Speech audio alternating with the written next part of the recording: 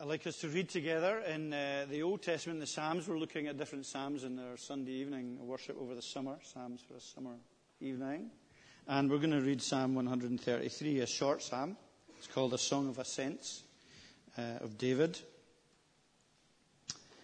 How good and pleasant it is when brothers live together in unity. It is like precious oil poured on the head, running down on the beard, running down on Aaron's beard, down upon the collar of his robes.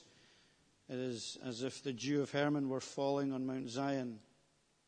For there the Lord bestows his blessing, even life forevermore. So you may have guessed that the theme for the sermon this evening is the unity, Christian unity. And I do think that some of us regard that, or the church has, in many instances, regard that as a bit of a Cinderella doctrine, and one that isn't that important. But we've already seen it grounded in the Trinity, grounded in the unity between the Father and the Son, the Holy Spirit being the basis of our unity. And we see it being based in the gospel message itself and in the power of the gospel message. And as an evidence for the power of the gospel message, there's unity. That's what people notice in terms of the gospel. That's one of the characteristics that people notice, that the gospel is real and significant.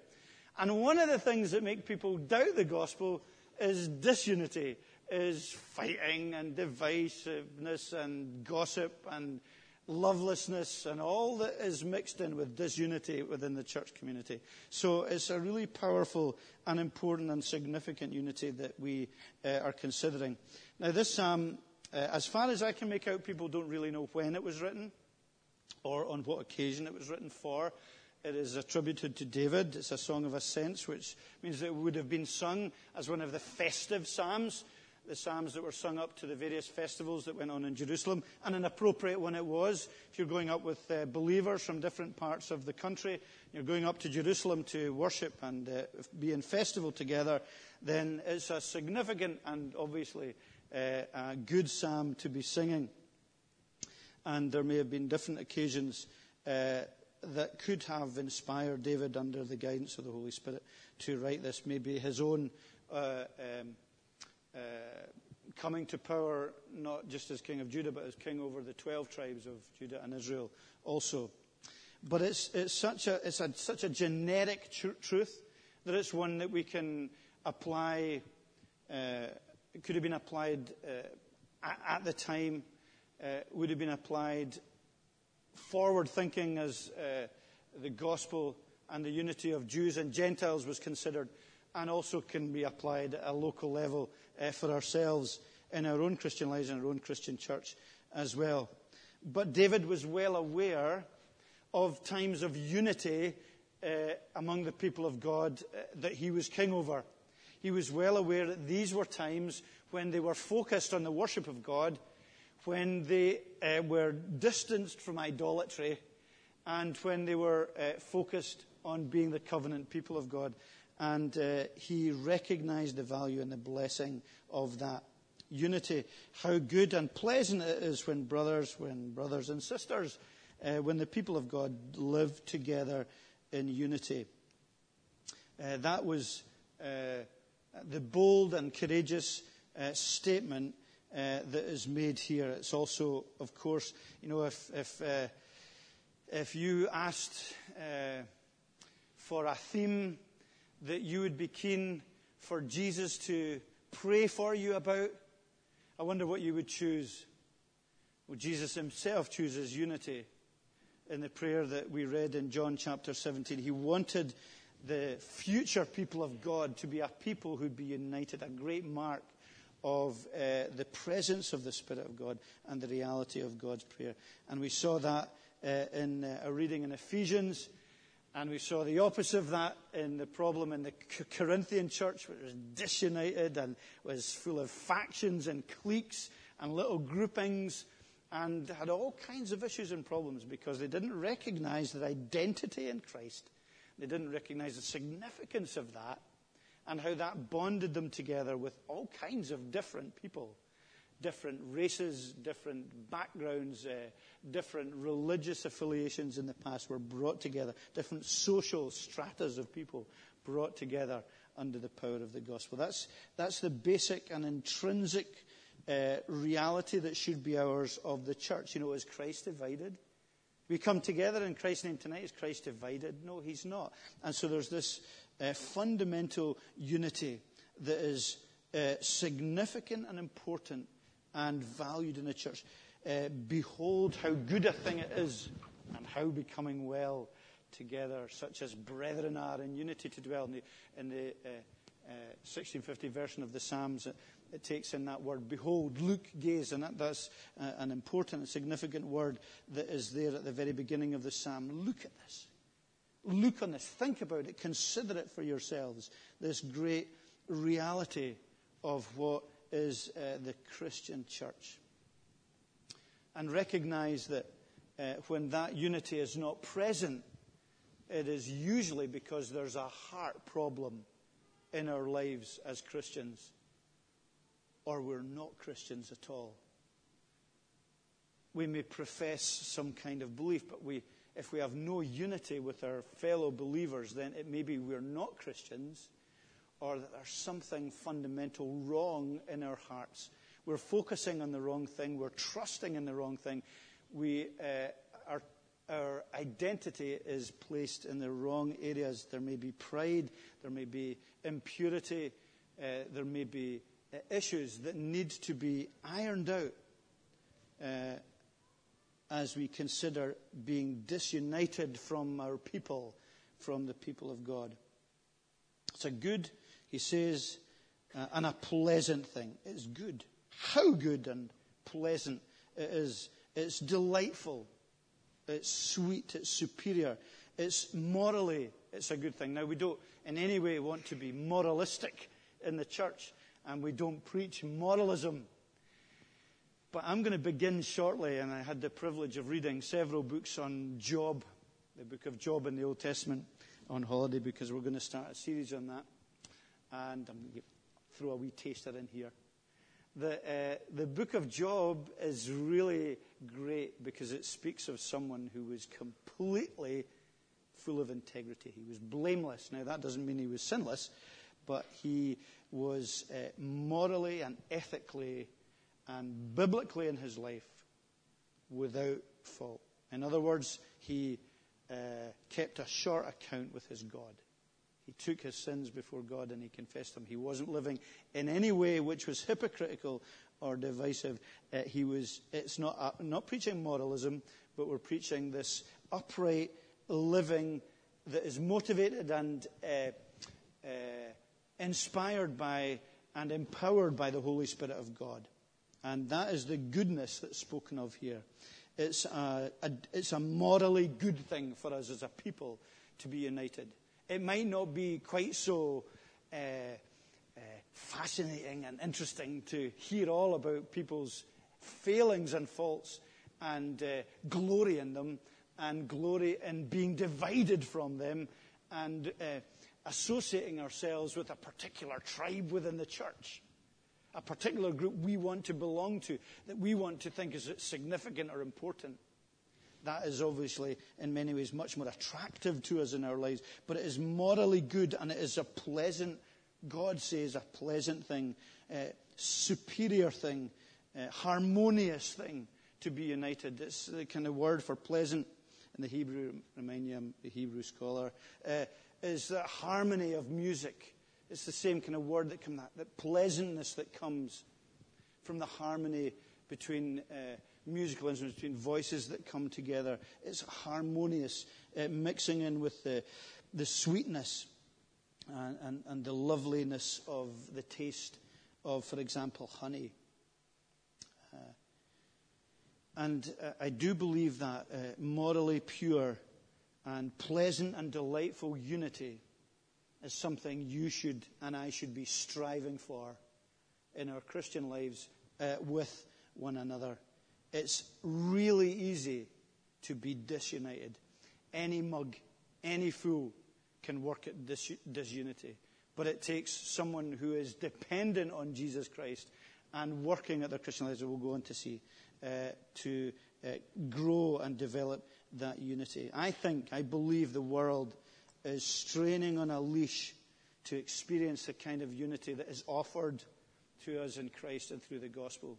Because we live in, don't we, what do we often speak about the world here? We speak of the world as a broken world, a disunited world, a world where people are fragile and lack their identity and lack their security and are insecure in everything about their lives, and they long for this sense of belonging and this sense of unity.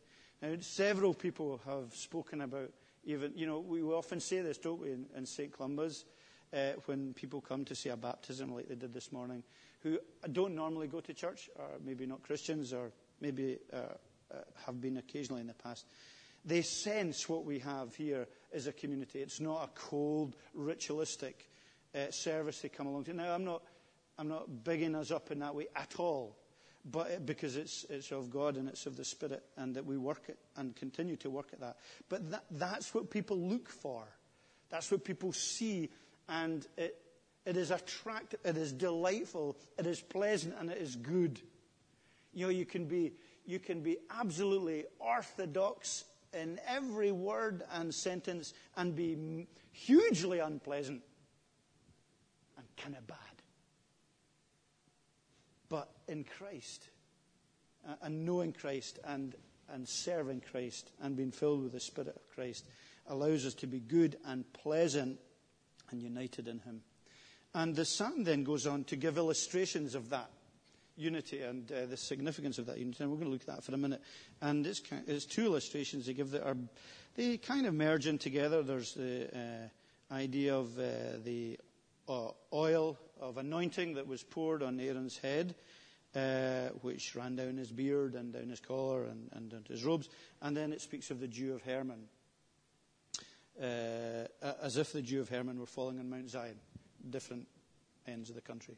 Okay, so these two illustrations of what this unity looks like, and an illustrative of how this unity can be achieved. Now, can you just turn with me, just to keep you awake this evening, at Exodus chapter 30, and just want to read a little bit about this oil that was used in the religious worship, the Old Testament church, in verse 22. It's great. It's a great little passage. From Exodus. It's on page 89, verse 22. Then the Lord said to Moses, take the following fine spices, 500 shekels of liquid myrrh, half as much, that is 250 shekels of fragrant cinnamon, 250 shekels of fragrant cane, 500 shekels of cassia, all according to the sanctuary shekel, and a hin of olive oil. Make these into a sacred anointing oil. A fragrant blend, the work of a perfumer. And it will be the sacred anointing oil. Then use it to anoint the tent of meeting, and the ark of the testimony, the table and all its articles, the lampstand and its accessories, the altar of incense, the altar of burnt offering, and all its utensils, and the basin with its stand. You shall consecrate them so that they will be most holy, and whatever touches them will be holy. Anoint Aaron and his sons, and consecrate them so that they may serve me as priests. Say to the Israelites, this is to be my sacred anointing oil for the generations to come. And so on. It's a sacred formula that was poured in there. Now, what's great about that is it's not a tiny little bit of expensive oil that's molded together and dripped on Aaron's head. It's poured over everything to do with the temple. It's on the altars, and it's poured over Aaron and his sons, and it's effusively poured over everything. And yet it's sacred, and it's special, and it's important, and it's symbolic in many ways throughout the Scripture. The oil of anointing is symbolic of the anointing of the Holy Spirit on our lives. Sacred, set up. When something is called holy, it means it's just set apart. The Holy Spirit sets us apart for service to God. We saw that this morning, set apart from sin, set apart to God. And there's this great sense in which what is spoken of here, the anointing of oil, is the anointing of God on our lives, the anointing of His Holy Spirit in our lives. And we saw, again, interestingly, the link this morning between baptism being washing of water and yet it symbolizes a greater baptism in the Holy Spirit. And that really is what is also being symbolized, this great outpouring of the Holy Spirit, not just on the individual, but on the people of God together. So the unity that Jesus speaks of in John 17 is a unity in the Holy Spirit, a unity that comes from the anointing of God, the baptism in the Holy Spirit, the sacred being set apart. So we see in that illustration, the unity that's spoken of is the gift of the Holy Spirit, you know. It is impossible, in other words. You sit here and I say, I can't stand some people in the church. I can't stand what goes on sometimes. I can't stand what people say about me. I can't possibly be united to that person. They are complete freaks. But that's right. Because it's not a human unity. And because it requires us to fall on our knees and ask for the Holy Spirit to enable us to love people instead of hate them, to speak well of them rather than gossip about them, and to love and wash their feet symbolically rather than run away from them and care only about our own considerations. So unity is a gift of the Holy Spirit. It's a mark of regeneration. If we sit in judgment on all of the other Christians around us, it's a fairly sure sign we're not regenerate. That's a pretty strong thing to say, is it not? But it's hard to be proud and to be a believer. And it's hard to be judgmental about everyone around us and understand our own hearts and the darkness and the sin of our own hearts. So from day one, what has happened? From day one, Satan has come in and said, you don't believe God, surely. And surely it wasn't, I didn't do anything wrong. It was Eve. Eve, who you gave me, she's the one who made. The devil has come in and created this unity. That's what he does. That's his work. It's the great mark. And it's through pride and through idolatry and through a misunderstanding of our position in life that he does this. And so the devil separates. Christ has come to bring peace. We sing about peace at Christmas time, and it's all very fluffy and nice and warm, and everyone likes the idea of peace. But when it's peace next to the person in the pew, that's sometimes a different story, isn't it? When it's tangible, black and white ABC peace that we are asked to deal with, and to deal with being wronged, and to deal with the messiness and the ugliness of being part of a community, then that is where we require the Holy Spirit. And that's where we require the power of Christ, and where we require prayer in our lives. Because what is clear from this psalm is that this precious oil that's poured on the head is exactly that. It's precious. It's expensive. The reading we did in Exodus there makes clear that the amounts that were used and the spices that were used in this were expensive, and it was to be a mark of cost to be set apart in this way. And such unity we know is expensive.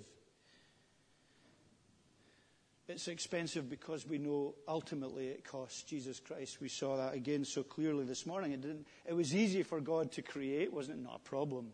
He just spoke in the words. But it wasn't so easy for him to redeem. Redemption was costly for him. And we recognize that unity in Christ and being in one body with Christ as head is an expensive, because tension remains in our lives, but it's moved. Tension is moved, at least in theory, it ought to be moved from one another internally, because the Holy Spirit creates a tension against sin in our own hearts, and we need to deal with that. And as we deal with that, we recognize and we know and we experience the battleground of remaining united in Christ.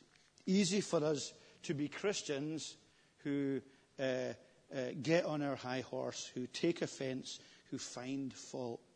It's harder for us to be Christians who are united in grace, in submission, in recognizing our imperfections in life. So that unity is costly, and obviously we know it's unique because it's the gift of the Holy Spirit, as it was a precious oil set apart for the work of the temple in the Old Testament. So unity for us is not spineless, it's not sloppy, it's not a Cinderella doctrine. It is based on our confession, it's based on our submission, it's based on our obedience to Christ. It's based on our vision of the gospel and our understanding of the gospel. We cannot deviate from that truth and from that reality in our lives. And unity, therefore, is wider than the local church, as again we saw this morning. Sorry, I'm being very repetitive. But it also includes the local church. So it's not just that we value and we appreciate and we work at being united with our fellow Christians in the city here in Edinburgh at a kind of more corporate level, as it were, but we work at unity within the fellowship. Hugely significant. So we see that unity is a gift of the Spirit, and we've seen that unity also is extravagant. Running down the beard, running down on Aaron's beard, down upon the collar of his robes, down to his skirts. And there's a sense in which the work of God is to see the unity of the church spread and develop. It's to be something that is a part of every believer and every believer's life under Christ and in the Holy Spirit. It's to be for all of God's people together. So you don't have a get out this evening. You don't have a get out because of your background, because of your specific set of circumstances, because of what you're going through in life, because of your lack of knowledge or your expert knowledge, however it might be that you regard yourself in life. There is no exception to this. Unity of the gospel is to be copious for us all. It's not just unity with people we get on well with, not just unity with people on a similar academic platform as us or of a social background. It's unity that is extravagant. And again, it's what will set apart the church today, very much so, because it's a generous unity that is based on the Holy Spirit. It's not selective. It is something that it leaves people gobsmacked, because you are not a natural ally or a friend to that person. You don't naturally associate with them. And it's too easy for us in our lives to hide behind social equalities and getting on with people. And that's the kind of people we'll associate with us. And can I say it's a real danger in St. Columba's? Because as we grow, the hard thing to do is to come out of your comfort zone and go and speak to the people that are maybe new in the church or have arrived here or have been brought by other people or who have settled in the area. And you think, oh, they're only going to be here for a year. I'm just going to speak to my mates. It's much easier. And that's miserable, isn't it? That's miserable and godless. Because I can go down to the pub and do that. I can go to the bowling green and do that. But in the church, we say, well, no, that's not the kind of unity that I know and I aspire to. I'm not just here to have my back rubbed. I'm not just here to meet my friends in this friends culture. Hey, we're all friends. But it's only one or two friends we have, isn't it, that we're really close with. It is that we recognize those who are burdened, those who are new, those who look uncomfortable, those who have never been in a church before, and we make our way. And we invite them to our homes. We pride ourselves in our hospitality. It's a hugely significant and costly and extravagant thing to do, to open our homes today. Well, that happens to be my castle. I can't do that. I can't be involved in that. That's fine. But we can open our hearts and we can open our pockets in the coffee shops. And we can befriend and we can be united with new Christians and old Christians, young Christians and old Christians. That we can learn from one another because it's extravagant.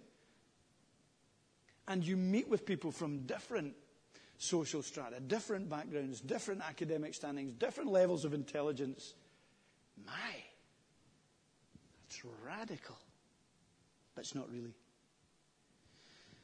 And unity, while being extravagant, also sets us apart for special use. That priesthood oil was setting Aaron apart for his task, and his sons for the tasks that they were to be engaged in. And as we also seek that unity and seek the presence of the Holy Spirit in our lives, we come to the place where he bestows his blessing. Even life forevermore. And the reality of life for us in the short time we're here, we're open ourselves to God's blessing as we are united, and all that entails under the Holy Spirit. All much broader than what I've been giving examples of, but all that it entails, the growth, the fullness, the usefulness, the fruitfulness, the sense of God's presence, all of that is powerfully blessed by God. Again, we're not looking for quid pro quo. We're not saying if I do this, then God will do that. And God will have to do that, and I'll earn it. We're not saying that. But we're finding this is the place where he blesses. This is where the oil is poured out. And as we are united together and breaking down the sins that separate us, then naturally from that flows blessing. You know that that's the case, don't you? We know that that's the case. When we deal with, that was the problem in Corinth, wasn't it? They were sitting at the Lord's table, but they were disunited. They were slagging one another. The rich people were getting drunk, and because they had lots of time and lots of wine, and they were getting drunk. And those who were servants were arriving, and there was no food left, and there was no unity to participate in the Lord's Supper. And so there was division, and there wasn't blessing.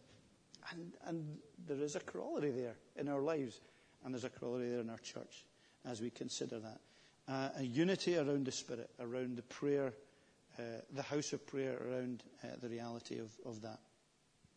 And I think that flows into the second illustration, which is the Jew of Hermon, which was, I don't know a lot about it, but it seems to have been a valued Jew, D-E-W, of Hermon. And that was that morning Jew which was renowned for being copious and for allowing fruitfulness and refreshment and the invigoration of new life that came from that Jew. And it's a picture that it wasn't only on Mount Hermon, but it moved up to Mount Zion, from the north to the south of the land of Israel. And that refreshing power and influence of the Spirit was going to be wide-ranging and real and significant. And so that illustration is similar and kind of just slightly changes direction from the oil to the invigorating, refreshing, life-giving dew of God's life in our own lives, in our own hearts, the refreshing power of the Holy Spirit. And we look for that as we seek the unity of being under God and under grace. So our responsibility, I think, as we close, is to work at a local level. Can I speak about that for a moment? To work at not allowing disunity to creep in to our church. Sometimes you can get proud. We can get proud of our knowledge, or we can get proud of our church. We can think God must be blessing us because we are different and better than other people. We can do lots of things that can be the beginnings of disunity. All too easy, all too justifiable. We can be worldly in our Christianity. And when we do, it will lead to drought and spiritual, a lack of spiritual growth. And we will not be blessed. Can I say that can be a problem when a church grows? It can be a problem when we're involved in, for example, the physical work of the congregation. We're speaking about, and we'll meet at the end of the month, about proposals to change the internal area of the church and it will mean we possibly be out of the building, or we might have to do things differently, and things might be a mess for a while. There's potential there for disunity, grumbling, moaning, complaining. I'm not silencing anyone. Everyone has a right and must speak about these things, but there's a way to do these things in love and in grace and respectfully. So we need to work at not allowing disunity to creep into our congregational life, and we must work at unity. We really need to work at that. Each of us need to do that. We need to do it personally. We need to be involved in that. You mustn't regard yourself as someone who just is an individual only who happens to come along to worship here. You belong. You're part of this family. And family is significant and matters and important. And you need to work at your relationship with Jesus Christ. And you need to work, and I need to work, at rooting out the seeds of discontent that are there. And you need to be spiritually sensitive to when the devil is crouching at your heart, the door of your heart, and is seeking to pounce. You need to know these things, and you need to be honest with your heart and honest with your life. And you need to use Scripture as a mirror into your soul, and you need to allow the grace of Christ and the cleansing of Christ and the washing and renewal of the Holy Spirit into your life. Now, sometimes that can be unpleasant. It can be much easier to leave undone certain sins and certain choices and certain ways of living, because we've maybe been living that way for a long time, and I'm not sure if we can face the cleansing. I quite like being dirty, but there's just nothing like the cleansing of Jesus Christ, and there's nothing like the empowerment that comes from that, and the washing, allowing His light into the darkness of our heart, and allowing His unity to be evident in our relationships with other people. It's not love which comes and goes, but love which dwells. It's not the spirit which separates and secludes, but that which dwells together. It's not that mind which is all for debate and difference, but that which dwells together in unity. I'll leave these words, the words of Spurgeon, on this passage, reminding us of what is important and what is significant. Let's bow our heads in prayer. Father God, we ask and pray that you would help us in our lives to live for you, that we wouldn't simply look for fine theological truths that may inspire our intellect, however significant that is, but we would look for fine theological truth that moves our wills and changes our ego, our heart, our very being, to being one that is Christ-centered and has that servant heart and that power of the Spirit and that glorious self-deprecation that is yet hugely secure because of our security in Jesus. We pray that you bless us as we come into August and September, time of change in the church, a time when we hope and pray that new people will consider coming and worshipping with us, where we pray for our friends to maybe come along to hear about absolutely brilliant truth from the book of Job in the Old Testament, fundamental to life, where we pray for people to be converted and new people to be brought in through that. May we not be selfish, or may we not be tired to the point of not caring. May we not retreat into our own small groups of people that we are happy with or feel content with, and whom we can easily socialize with.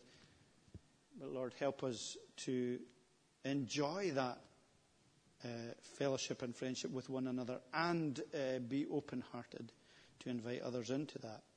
And may that be a blessing, and may it be something that renews us and revives us, and may we live on that impossible edge of grace, where we know we can't do what we are asked to do in Christ, unless it's by your grace and in your power and by your Spirit. And may it take us to new places and in new ways live for the glory of Jesus Christ. Amen.